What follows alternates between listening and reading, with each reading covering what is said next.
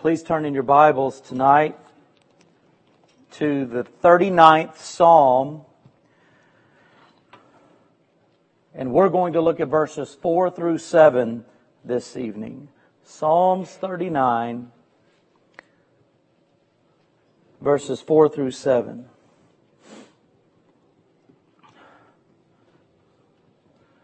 When someone walked in tonight, I said, I haven't seen you since last year. And that's true for most of us. It's been since last year that we have seen one another. We are into a new year, and there are a lot of uncertainties in this new year as we go into it and as we face it. There's a lot. We have no idea of many things that are going to happen in this new year. If the Lord sees fit that we live through this new year, we're going to have a birthday sometime throughout this year. One person's already been assured of it. Today is McKenna's birthday.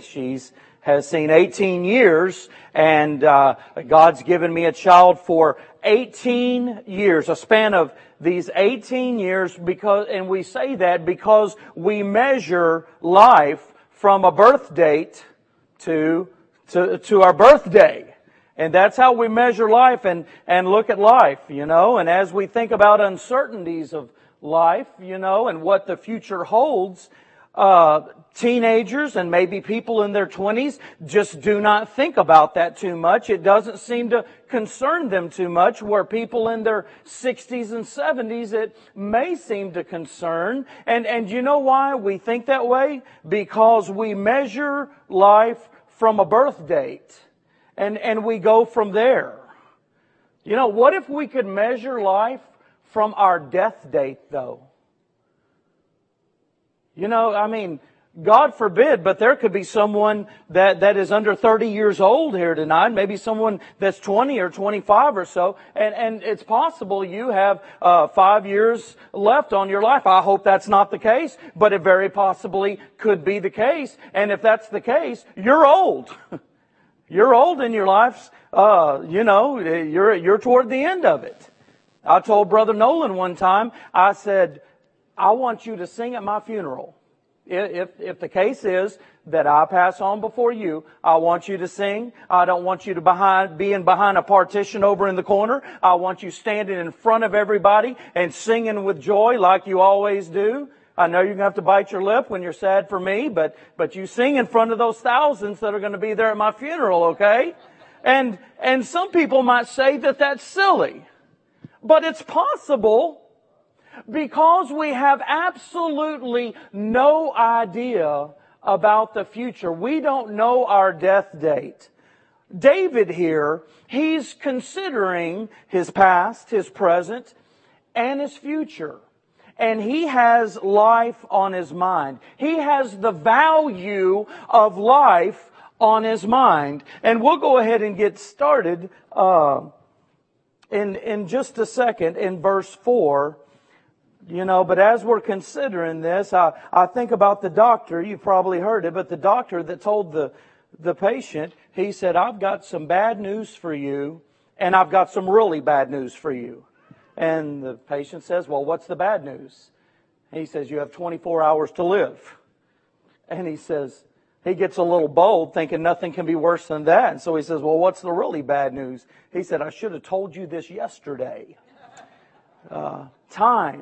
Time in life, it is so easy to let it just pass by and to just go with the flow and not really think about the value of life, the preciousness of life. But this is exactly where David's heart and mind is in verse 4 as we look at an appreciation of life.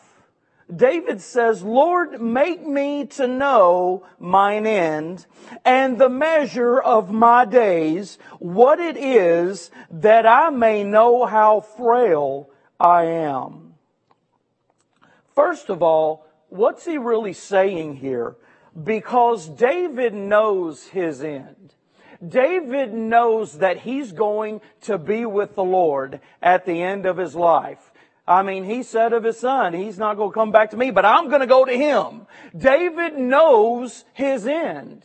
He knows that the end of his life will mean that his trials are now over. So you understand, David knows some things about his end. He is better able to deal with his adversities in the present because he knows at the end they're going to be over. He knows some things about the end, but there's obviously something lacking and something missing as David's mind and heart is being stirred because he says, Lord, make me to know mine end.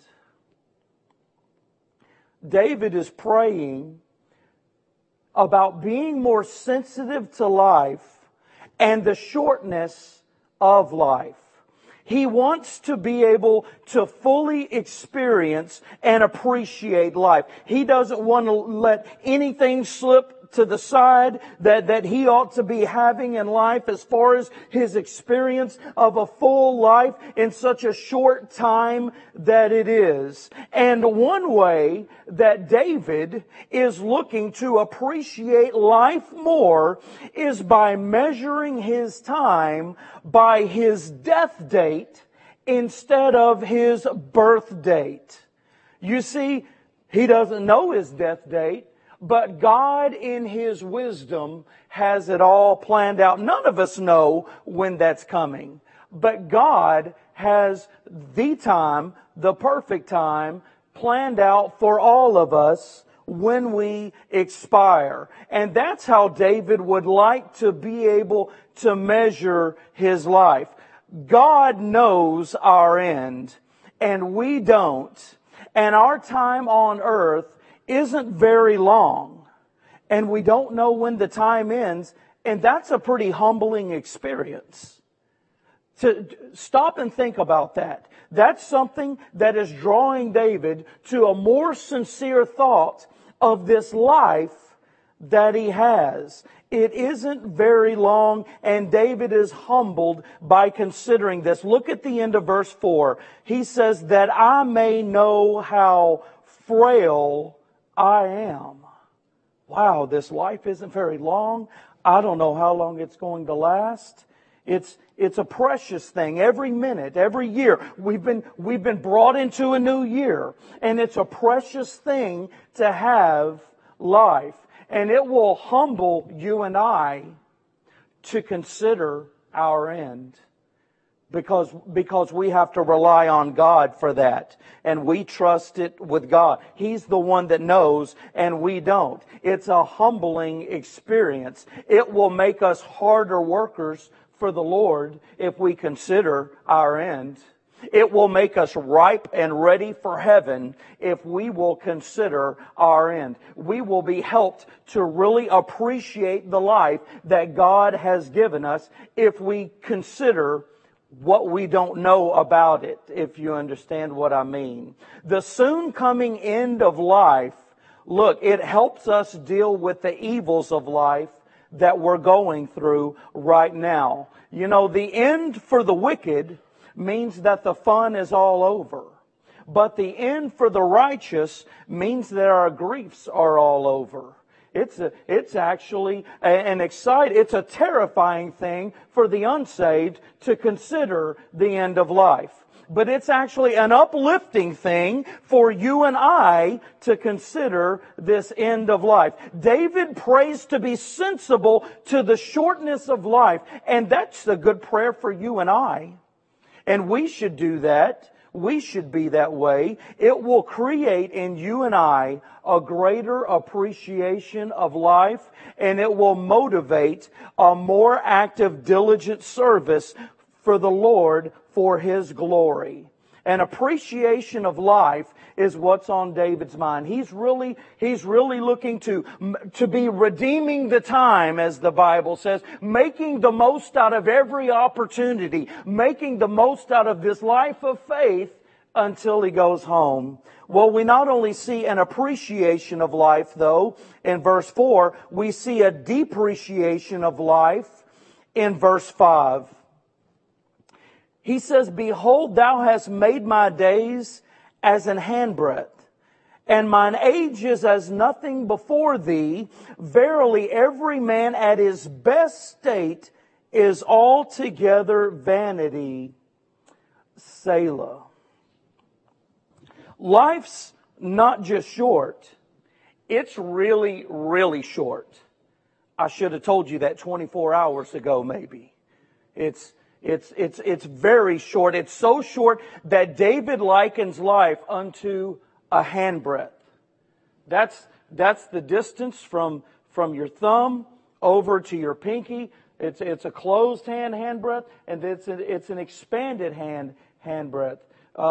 To measure a cubit, a lot of times in measurements, they measured starting from the elbow down to the end down here. But in building temple furniture or smaller things like that, they used it for a way of measuring when they cut things, and things had to be a certain length. They used the handbreadth. And David is using the handbreadth to measure the span of life that you and I have upon this earth.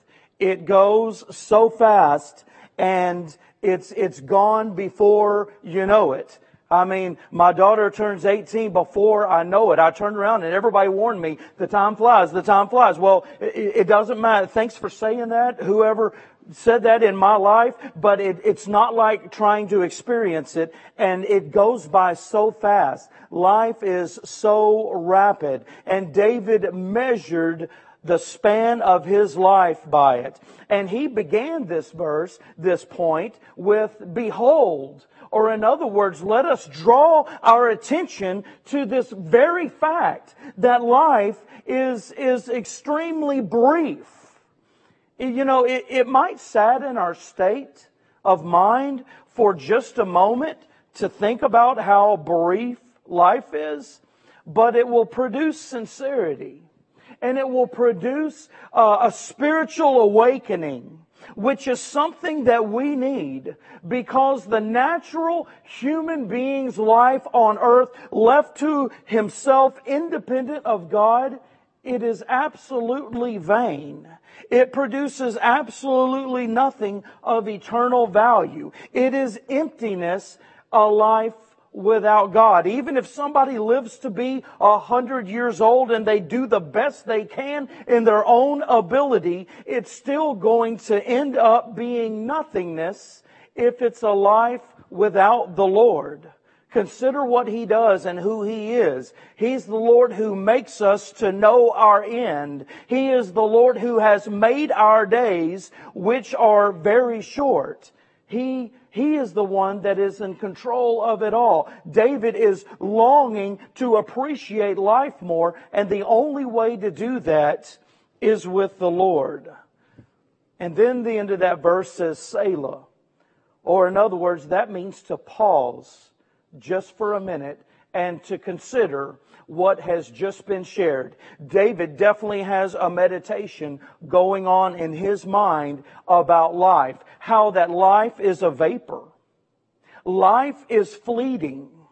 And the very best anyone might make out of a life without the Lord is going to end up being of no value whatsoever. And that makes me want to interject another thought right in this, and that is an awakening of our witness to others. Look what he says in this verse. And at the end of the verse, he says, verily every man at his best state is altogether vanity. This depreciation of life ought to stir up our witness. It makes me think of that song, People Need the Lord. It says, every day they pass me by, I can see it in their eyes. Empty people filled with care, headed who knows where. We are called to take His light to a world where wrong seems right. What could be too great a cost for sharing life with one who's lost? A life that ends up producing and coming to absolutely nothing without the Lord. It's tragedy to have a wasted life. And we have the words, we have the truth, and the ability to take God's Word to a life that is being wasted. So we go from an appreciation of life, as David is meditating, to a depreciation of life. But let's look at an accumulation in life, at another thought that David has as a result of his prayer about this sincerity of life. Look at verse 6.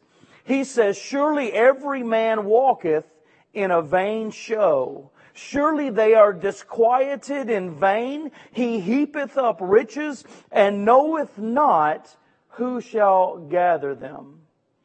David has prayed to be more sensitive to the shortness of life. And a partial answer to his prayer has come about by this world and what this world offers and what the results of having the things in this world are. The vanity of this world is coming to David's mind. People who live for this world, that's primary, that's their number one. They accumulate the things of this world. That amounts to nothing more than, well, Charles Spurgeon described it as chasing shadows. David wants to appreciate life, and he sees that these things of the world are not in it. Now, I've enjoyed some material things. I have been given some things, and I enjoy them. I appreciate them. I have worked for things and bought things and had a certain place in life where you enjoy them, but they never bring you joy. They never bring what your salvation brought.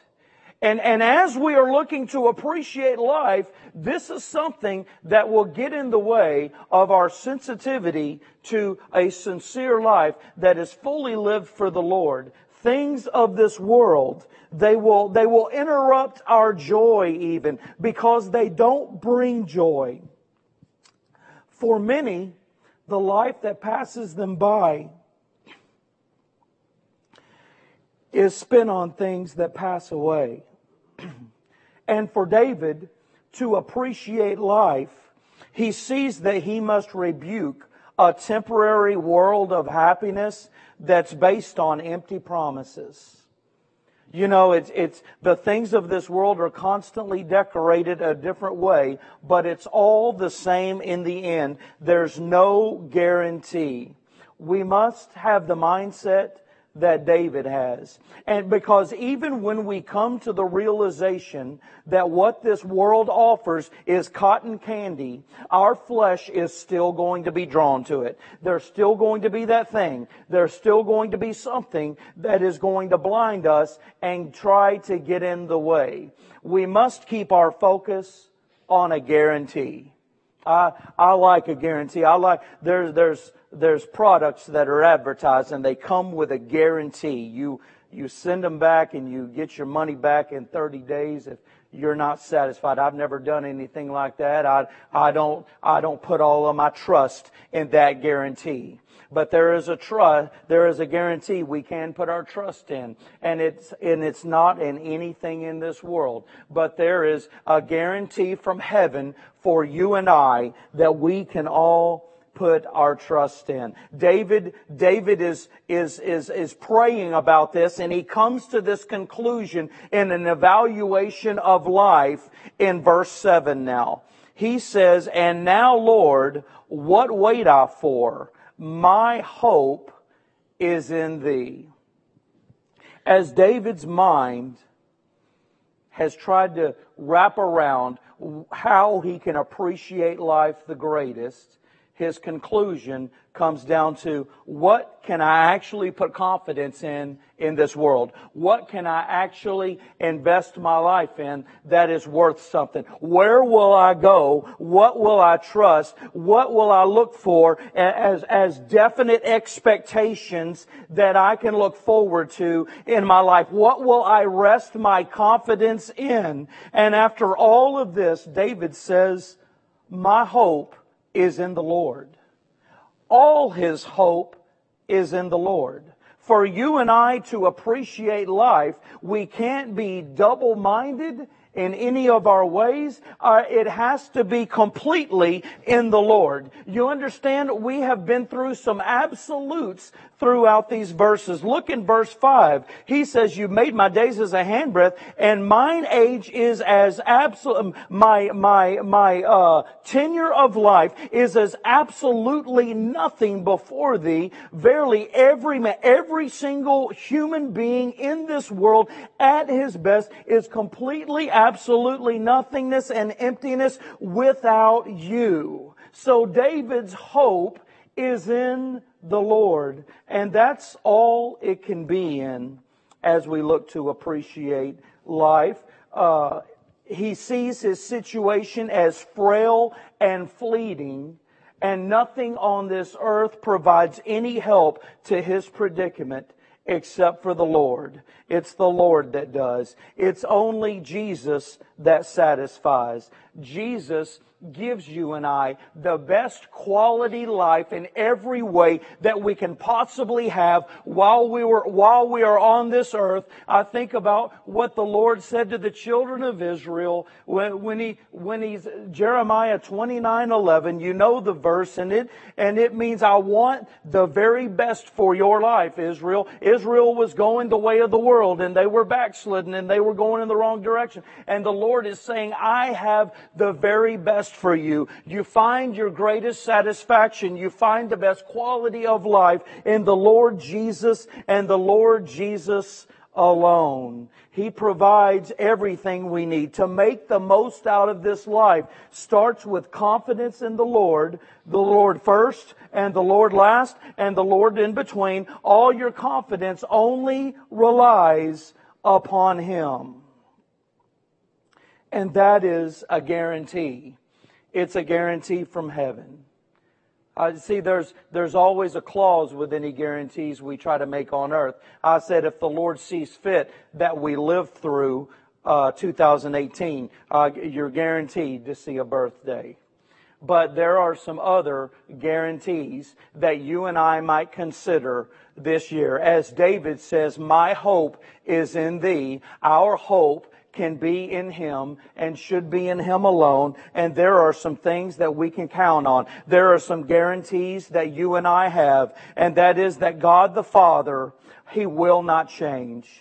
God is alive and well. God is in control. He is ultimately the one that is ruling this earth. God is still on His throne. The Father still knows what He's doing. God the Father is still judging sin, and He is still rewarding His saints. God is on His throne, and that will not change in 2018. But not only that, God the Son will not change. God the Son, He still goes between His people and the Father, and He still intercedes for us all the time. The Son of God does that for you and I. Jesus is still saving. He is mighty to save, and He is saving souls today, and He's saving them the same way He always has, and He will save more in 2018. He's still the only one who can save, and He'll always be the only one who can save. There is none other name under heaven given among men whereby we must be saved. But the name of Jesus Christ of Nazareth,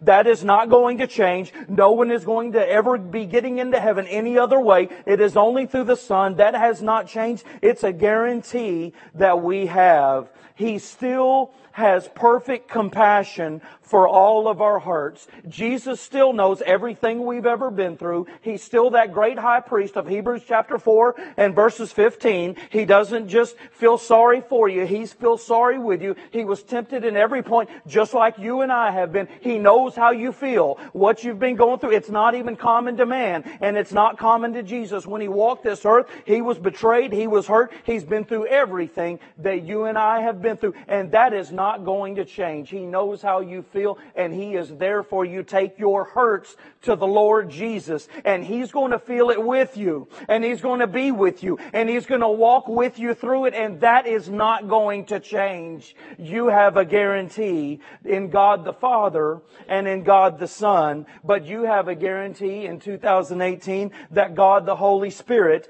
is not going to change. He is still leading and guiding us into all truth. He is still convicting us of sin. He is still living out the truth through our lives. We are able to live the Christian life because God the Holy Spirit lives it through us, and that is not going to change. The Spirit of God has never lost His power. This is a guarantee for you that you can live for the Lord Jesus Christ, and the Holy Spirit has not changed. He guides us into truth. He still leads us to His church.